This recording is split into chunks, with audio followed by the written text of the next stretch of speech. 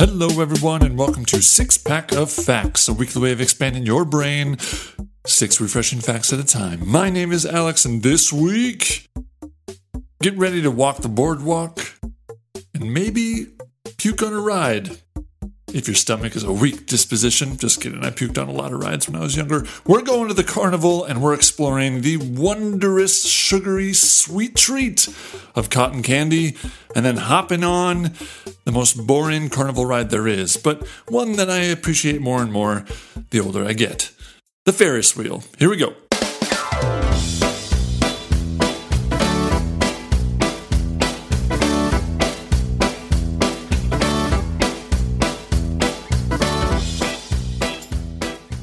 Ironically, cotton candy was invented by a dentist. In 1897, William Morrison teamed up with John C. Wharton, a confectionist, to design and patent a, quote, electric candy machine. The proto-cotton candy machine was actually a lot like modern cotton candy machines. A perforated metal bowl with a spinning head filled with sugar.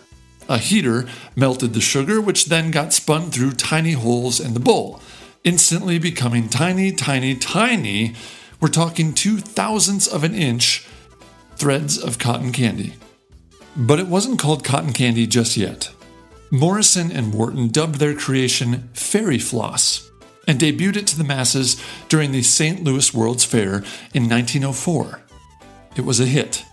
The duo sold more than 68,000 helpings of the Fairy Floss to fairgoers. It wasn't until 16 years later, in 1920, that the term cotton candy was introduced into popular vernacular by another dentist. Joseph Lascaux sold cotton candy to his patients, which is either irresponsible or a great business move, depending on how you look at it.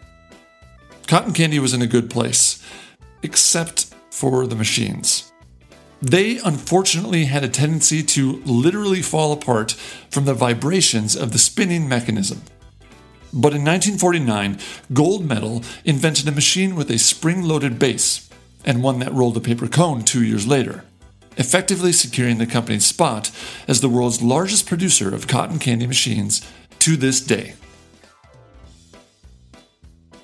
Even though the term cotton candy definitely stuck here in the United States, the rest of the world has a bunch of different and cool names for the spun treat. In Spanish, it's called algodón de azúcar, or sugar cotton. Italians call it zucchero filato, or sugar thread. I'm sure I'm pronouncing these all spectacularly. The Dutch have a creepier name for the candy, suikerspin, or sugar spider. The French have a delightful name for it, barbe papa. Wait, how do the French sound? Barbe papa. I don't know, barbe papa, or papa's beard. I'm leaving all that in. And down under in Australia, they keep it old school and still call it fairy floss. Whatever you call it, cotton candy as we know it today isn't the original spun sugar treat. That honor goes to, spun sugar, and it dates to much earlier than the late 1800s. As far back as at least the 15th century, Italian chefs would dazzle their patrons with sculptures made entirely out of spun sugar. First, they would melt the sugar. Then, they would take it out in strands with a fork or a knife and drape it over broom handles to form thin threads. But this was a skilled trick to pull off in the kitchen, and also one that was mainly for the rich. Cotton candy. Truly a food of the people. And as a side note, if you do try to pull off spun sugar, please be careful. The burn scar on the top of my foot is a permanent reminder that shit is very hot. Now that our bellies are full of sugary spun fun, why not go on a ride and see the world around us? It's time for Ferris wheels.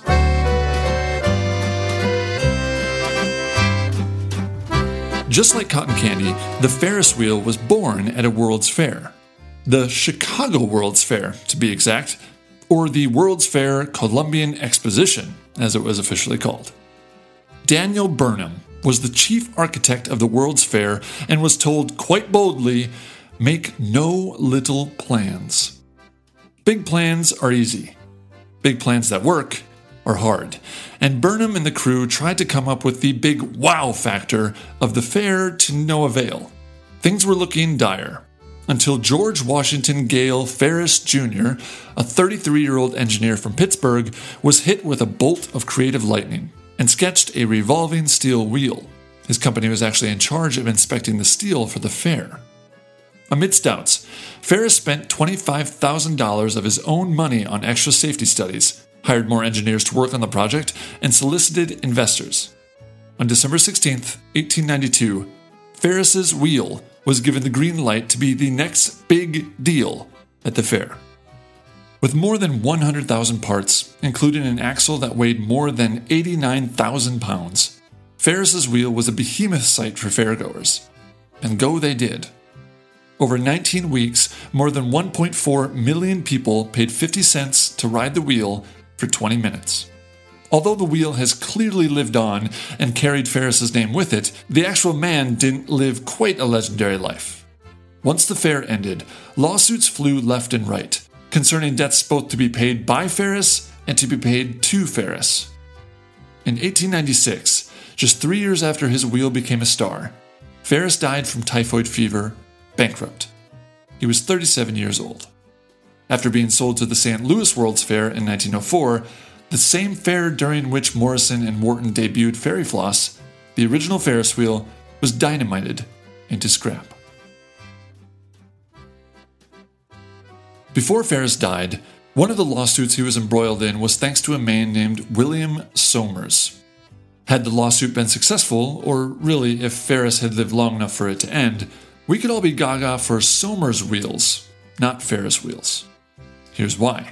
William Somers, part of a prominent Jersey Shore family, created a company to erect an observational roundabout on the Atlantic City boardwalk between New York and Kentucky Avenues. Somers' roundabout was made of wood and was a big hit for the boardwalk folk. Ferris caught wind of Somers' roundabout and traveled to Atlantic City to check it out. When he returned to Pittsburgh, he submitted his idea for the Ferris wheel, got the World's Fair gig, and the rest is history. Let's end with a trio of Ferris wheel records: oldest, tallest, and greenest. The oldest Ferris wheel in the world is the Wiener Riesenrad in Vienna, Austria. It's the only Ferris wheel from the 19th century still in operation, and actually held the title of world's tallest Ferris wheel longer than any other. The tallest Ferris wheel in the world is the Ain Dubai at 820 feet tall. It's nearly twice as big as the London Eye.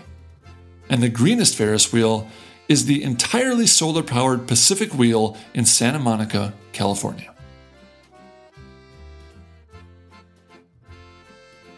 And there you have it, a sweet cotton candy treat followed up by a majestic Ferris wheel ride. I hope you're able to safely experience a fair before the summer comes to a close. It's happening fast. I feel that fall chill in the air and I cannot wait. I cannot wait. But if you aren't, you'll always have this episode, right? Right. Until next week, my name's Alex, and as always, stay thirsty.